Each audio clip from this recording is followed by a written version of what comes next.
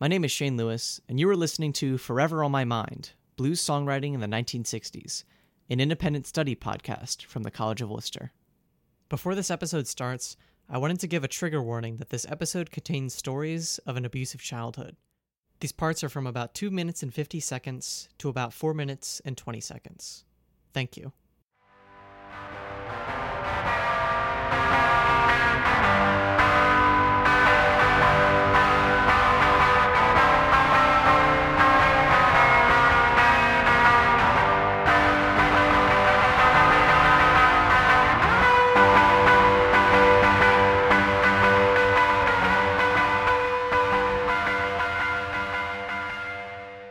One day during a Christmas break in college, I was listening to one of my favorite bands of all time, the band Swans from New York City.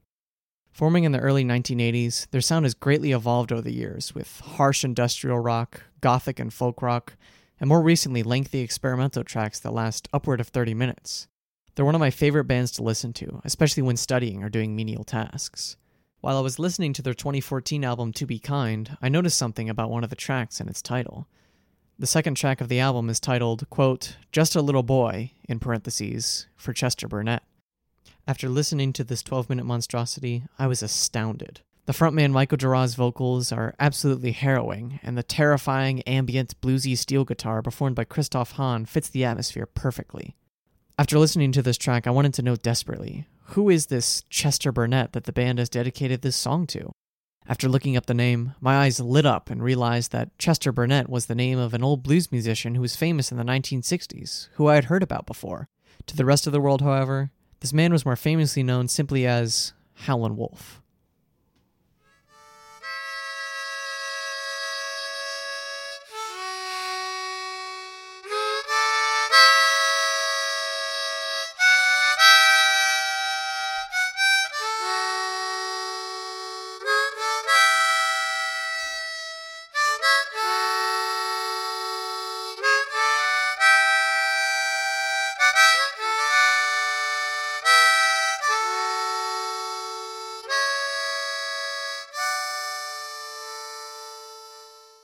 Howlin' Wolf, birth name Chester Arthur Burnett, was born in White Station, Mississippi on Friday, June 10, 1910.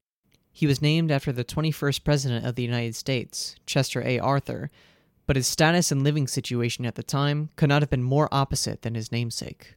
Born into a sharecropping family, he had an uneasy relationship with his mother and father from the first moment that he could remember. His father was a full-time sharecropper and rarely ever saw his own son. At home, young Burnett was a troublemaker. Whenever he got in trouble, he would run away and his family would howl after him as he would try to escape his inevitable punishment. His adopting of the name Howlin' Wolf would be a way of him coping with and almost embodying his rough upbringing into his musical persona. Later on, he would declare that, quote, I have always been the wolf. Eventually, his father left the family all of a sudden, and Wolf was left to be raised by his mother alone.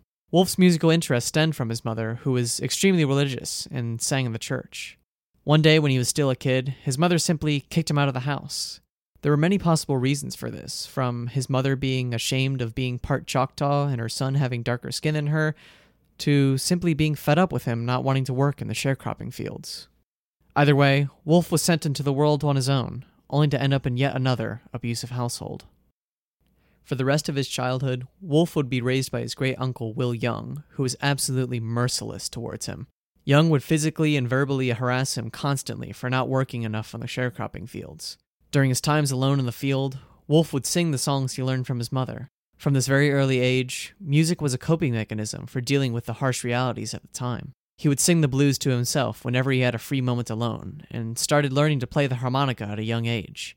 Frequently, Wolf would run away from home days at a time with no food and barely any clothes. One day, at the age of 13, Wolf ran away for what he hoped would be the last time he ever saw his family again. Wolf relocated deep into the Mississippi Delta, where he stayed with an Italian family that took him in. During this time, he continued working within the sharecropping system and started to take music seriously. Much like Son House, one of Howlin' Wolf's first encounters with the blues was meeting famous blues musician Charlie Patton in the 1930s. Upon meeting him, Wolf was inspired to take up the guitar on his own. What fascinated the young Wolf was not just the music that Patton played, but his eccentric showmanship. Patton did not simply play a song quietly in the corner. He would terrorize his guitar strings, painfully shriek harrowing lyrics, and even throw his guitar around like a true rock star. It was seeing Charlie Patton make a show out of his musical entertainment that truly drew Wolf into the blues, and the thrill of entertaining a crowd. Wolf learned enough guitar from Patton to start performing in front of people and quickly encompassed himself within the Mississippi Delta blues music scene. Beyond just Patton, Wolf started to listen and play with other popular blues acts such as the Mississippi Sheiks, Blind Lemon Jefferson, Ma Rainey, and Jimmy Rogers. At this time, the young guitarist was trying out many different names, but ended up finally settling with Howlin' Wolf. Not only did this stem from his childhood nickname, but also from how he acted on stage and how his audience perceived him. Wolf was tall, loud, aggressive, and presented an almost threatening presence toward his audience. Wolf was particularly unique for his loud, scratchy, booming, and terrifying voice, which he used to sing passionate Delta blues classics. He would even crawl around and get right into his audience faces, just to remind them of who he was. By this time, Wolf was fully experiencing and embracing the blues lifestyle. Unlike his contemporary Son House, there was no shame or struggle attached to the way he wanted to live his life. As described by his biographers James Segrest and Mark Hoffman, quote, Wolf really did feel that he'd sold his soul to the devil. When the U.S. joined World War II in 1941, the 30-year-old musician was drafted into the Army as a cook, but was soon discharged in 1943 from the amount of stress and anxiety that the discipline of the Army caused him. The only thing of worth that Wolf experienced during his time in the service was that this was the first time in his life that he had seen other parts of the United States outside of the Deep South, including Chicago, which at this time he had no idea how important this city would be to his career. By 1948, Howlin' Wolf was struggling to find work within the sharecropping system, so he and his wife moved to West Memphis, Tennessee. Up to this point, Wolf only performed the blues alone, but this would quickly change with his move. Electric guitars and full bands were becoming more and more common for the blues at this time, and Wolf wanted nothing more than to adapt to these changing times within the world of the blues. Howlin' Wolf's main goal was to do as much as he could to remain relevant to the music world and his audience. And so, in 1948, he did one of the biggest steps of his career. He started his first band.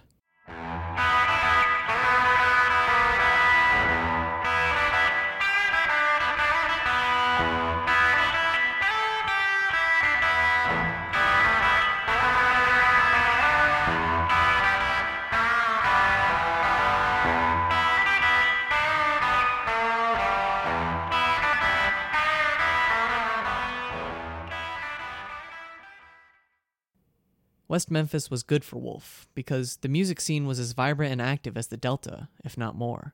Not only did West Memphis inspire him to start a band, but Wolf also started to write his own songs.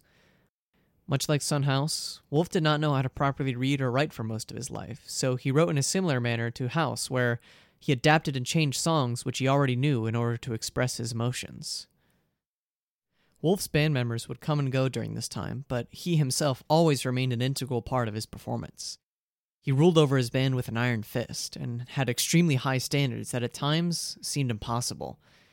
There was even an instance where Wolf started taking music lessons, which he had never properly had at this point, and after his first lesson, threatened to fire his entire band if they didn't keep up with him. He always showed up to venues on time, took practice and songwriting seriously, and lost himself in every performance. This rigorous treatment and attitude that he adopted would soon pay off, when in 1949 he and his band secured a spot on the West Memphis radio station KWEM. His show was extremely popular in the Memphis area, and by 1951, Wolf was already in conversation with producers to start recording and releasing singles. Sam Phillips, the founder of the legendary Sun Records, who signed huge acts from the 1950s such as Elvis Presley, Johnny Cash, Carl Perkins, and Jerry Lee Lewis, took notice of Wolf's radio show in 1951. Like many others at this time, Phillips was drawn to Wolf's booming voice and extremely heavy electric sound. As soon as he could, Phillips got Wolf into the studio with his band and a few studio musicians. The first two tracks Wolf ever recorded were the singles How Many More Years and Moanin' at Midnight, which today are two of his most famous songs.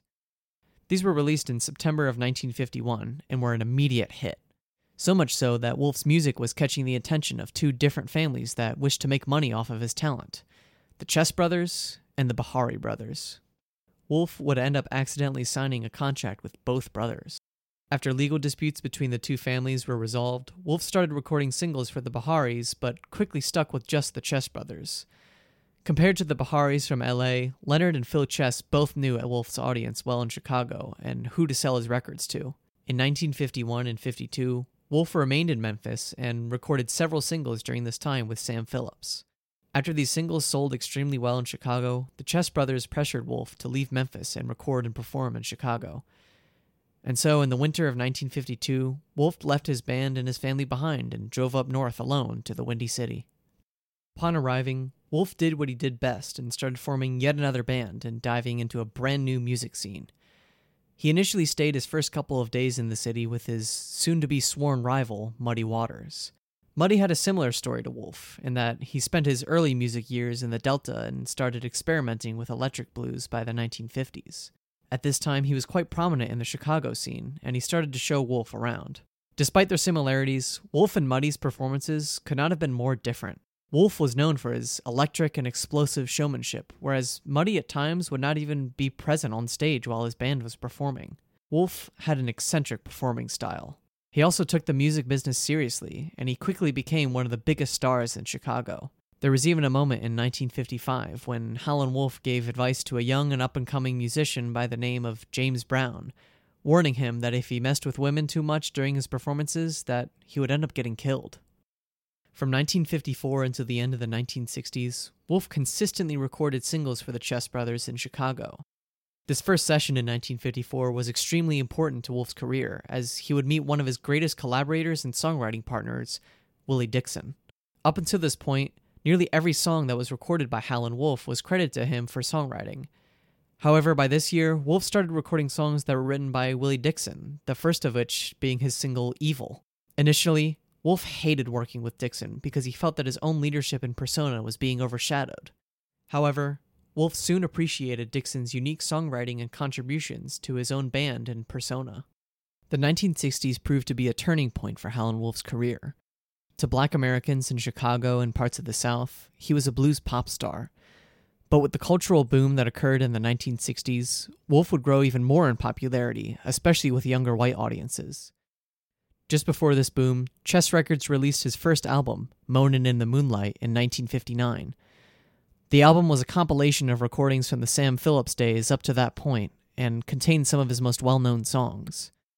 The album was a hit, and perfectly timed for this boost in popularity. In 1962, an album titled simply Howlin Wolf was also released by Chess Records, with most of the singles written by Willie Dixon. Chess Records released even more albums and singles in the 1960s than the previous decade in order to satisfy this blues market. Due to his increased popularity, Howlin Wolf found himself constantly moving from one thing to the next. When he was not recording singles for the Chess brothers, he was playing festivals or doing television broadcasts. Wolf played the American Folk Blues Festival in 1964 in Europe, and in May of 1965, he was introduced by the Rolling Stones on the Shindig television broadcast. This was a huge deal, as the Rolling Stones not only acknowledged one of their influences, but this also introduced Wolf to even more European audiences. It was during the filming of this special that Wolf had his reunion with his friend, Son House. In many ways, House and Wolf most likely related to this strange cultural boom they were both in the middle of. However, the main difference between House and Wolf's careers was that Wolf was prepared, if not made, for the 1960s rock star status. He already had experience being a pop star spanning several decades among Black Americans in the Delta, Memphis, and Chicago. For the 1960s, it was an easy transition for him to become an even more popular rock star with an even bigger audience. And Wolf did not crack from the usual pressures that contemporary rock stars faced in the 1960s. He stood strong and grounded the entire time, and like all of his career, was not afraid to show the world who he was.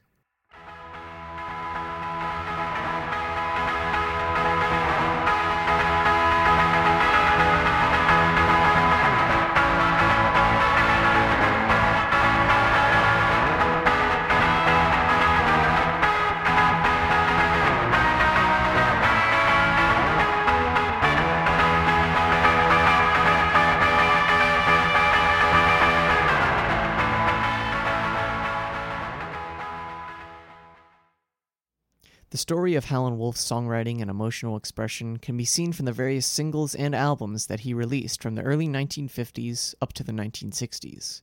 Not only did his extreme performances draw audiences in, but also the deep, dark, and depressing subject matter within his songs. Whether they were written by Willie Dixon, himself, or the two together, Howlin Wolf's discography represents a fascinating side of the blues in the 1960s. These songs musically were made for dancing and losing yourself to, yet lyrically they were some of the darkest confessions one heard from a human being. Howlin Wolf's discography consisted of many songs that directly spoke to his experiences and emotional expression.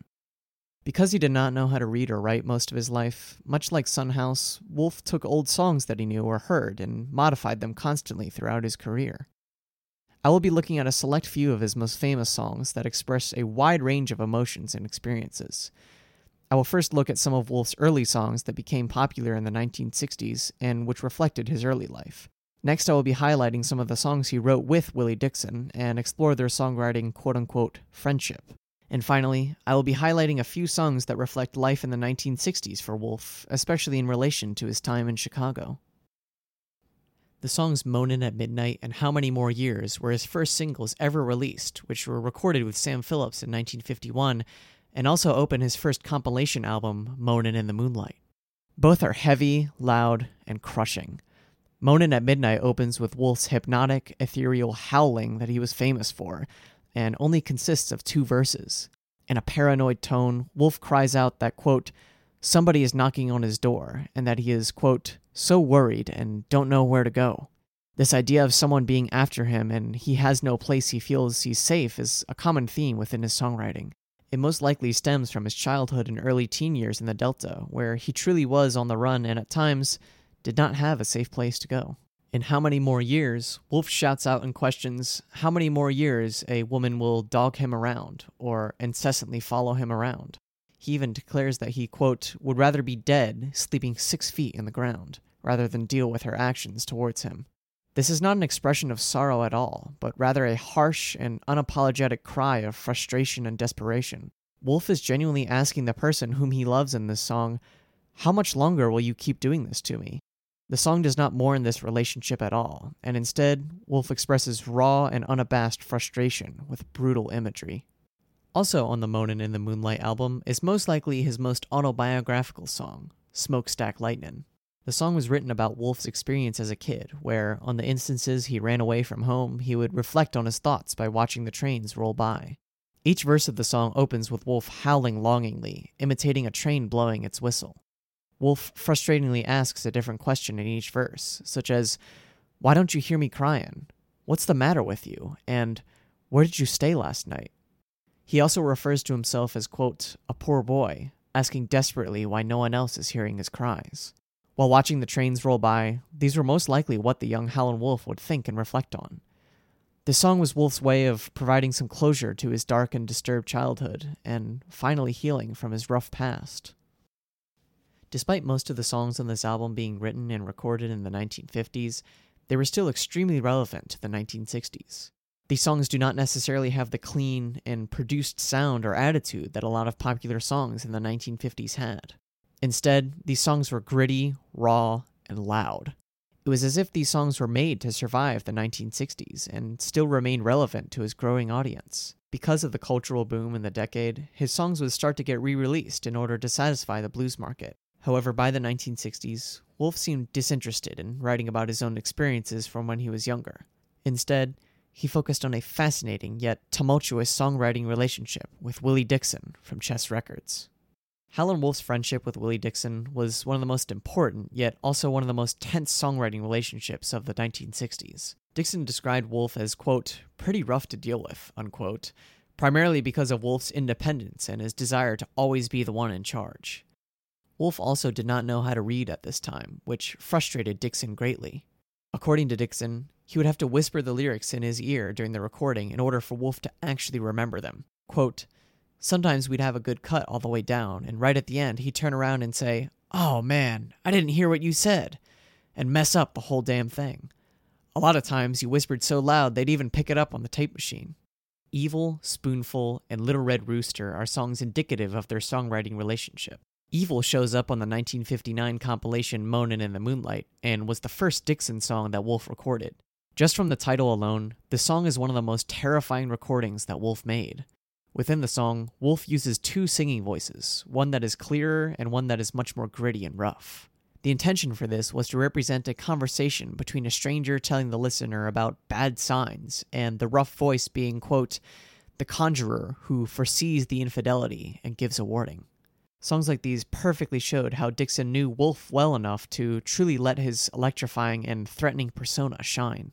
Dixon stated that this song in particular, quote, worked for Howlin' Wolf because of his type of voice and the way he pronounced words. There's a particular song for every voice. You just have to get out of the voice what's in it. The songs Spoonful and Little Red Rooster were both on the self-titled Howlin' Wolf album, which was released in 1962. Spoonful was based on a few songs with a similar title and chorus, with one of these songs written by Dixon and Wolf's mutual friend from the Delta, Charlie Patton. The song is based around jealousy and not getting enough out of life. Wolf belts out that, quote, a spoonful of diamonds and a spoonful of gold does nothing for him, but, quote, just a little spoonful of someone's precious love would satisfy his soul. Similarly, Little Red Rooster was also inspired by a Charlie Patton song. This song is similar to the themes in Evil in that the narrator is warning the listener of bad times. Both of these songs became extremely popular with British audiences in the 1960s, in particular because of Cream's cover of Spoonful and the Rolling Stones' cover of Little Red Rooster. Although these songs were technically written by Willie Dixon, Howlin' Wolf still put his full heart, soul, and personality into these songs. Their relationship was tense, but in some ways, the tension added even more emotion and aggressiveness to the songs. Dixon also wrote songs for Muddy Waters and many other blues musicians at the time. Dixon even said that the songs he gave to Wolf were not necessarily written for him, and in some ways, he really treated him as just another collaborator. But there was something about Wolf that kept drawing Dixon to him. Out of all the performers he worked with, Dixon consistently performed with Wolf in the studio and with his live band, which he did not do with any other performer or group at this time. As well, most of Dixon's songs at this time were recorded by Howlin' Wolf. Wolf's inability to read also added even more of his own personal flair to the songs. The words may have been originally thought up by Dixon, but Wolf truly embodied his own persona when recording them, no matter who originally wrote the song. Much like Son House, Wolf had a shift in some of his songwritings, which directly reflected his attitude during the 1960s. This can be seen from his song Killing Floor, and two tracks that would not see the light of day until much later, titled Commit a Crime and Ain't Goin' Down That Dirt Road. Killing Floor in particular was derived from Howlin' Wolf's experiences in Chicago. In this song, Wolf laments the fact that he should have quit a woman a long time ago, and because he has not, he feels as if he is, quote, down on the killing floor. The phrase, on the killing floor, is a somewhat common phrase in Chicago blues songs, which means to be, quote, in a state of extreme privation from which there is no apparent escape. The term killing floor was slang that referred to the slaughterhouses that were so prominent during the Industrial Revolution in Chicago. Wolf here is saying that he feels the horror and industrial heaviness of a slaughterhouse by remaining in this relationship. The songs Commit a Crime and Ain't Goin' Down That Dirt Road were never released when they were originally recorded.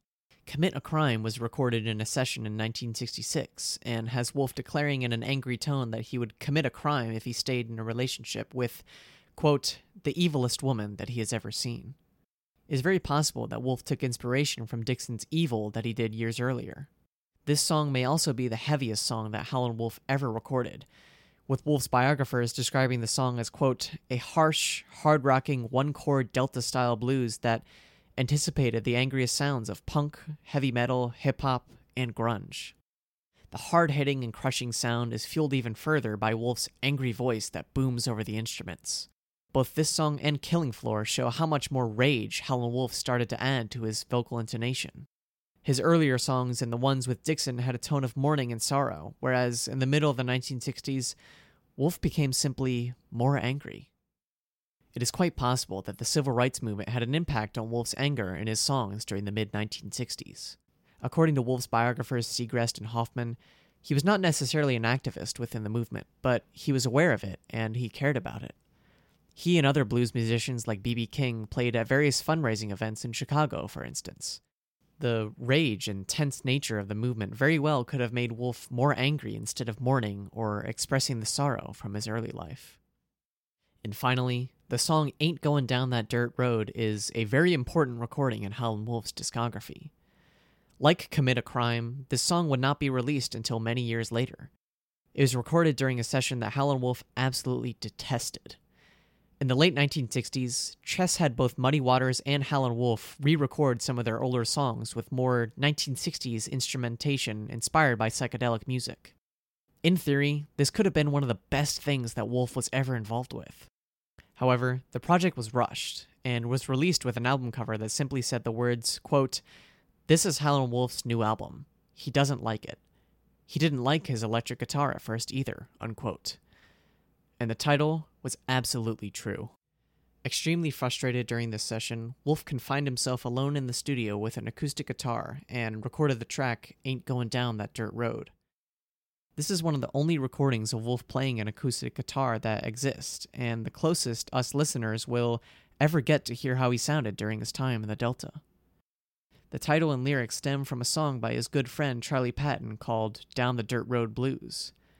The song is lonely, hypnotic, and sorrowful.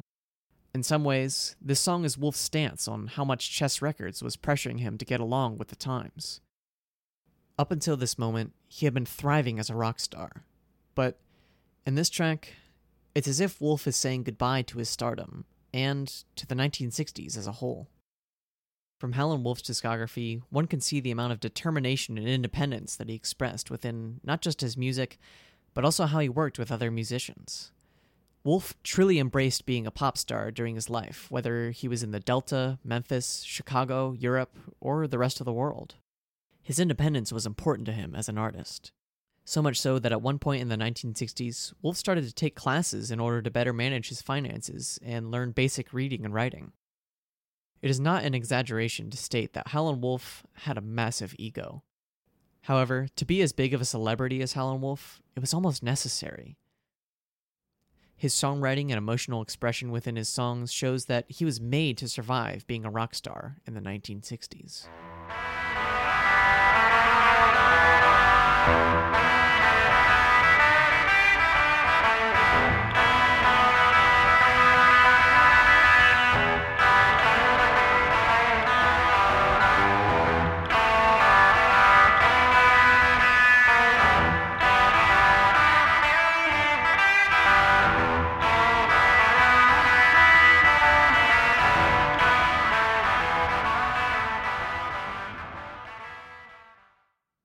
On a cold night in 1956, Howlin' Wolf was playing at a nightclub in Chicago named Silvio's. Wolf often played this venue on the weekends with his sworn rival, Muddy Waters. In the audience was a very mysterious man who, at this time, only a few people in Chicago knew who he was. His life was defined by constantly being on the move, but this night he happened to find himself in Chicago watching Wolf and his band play. The man was amazed at Wolf's performance, and declared that up until then he, quote, never heard a thing before like him, his growling voice, moanin' and groanin'. The mysterious traveler in question was none other than the hardened traveler, elaborate storyteller, and self-proclaimed king of the boogie, John Lee Hooker.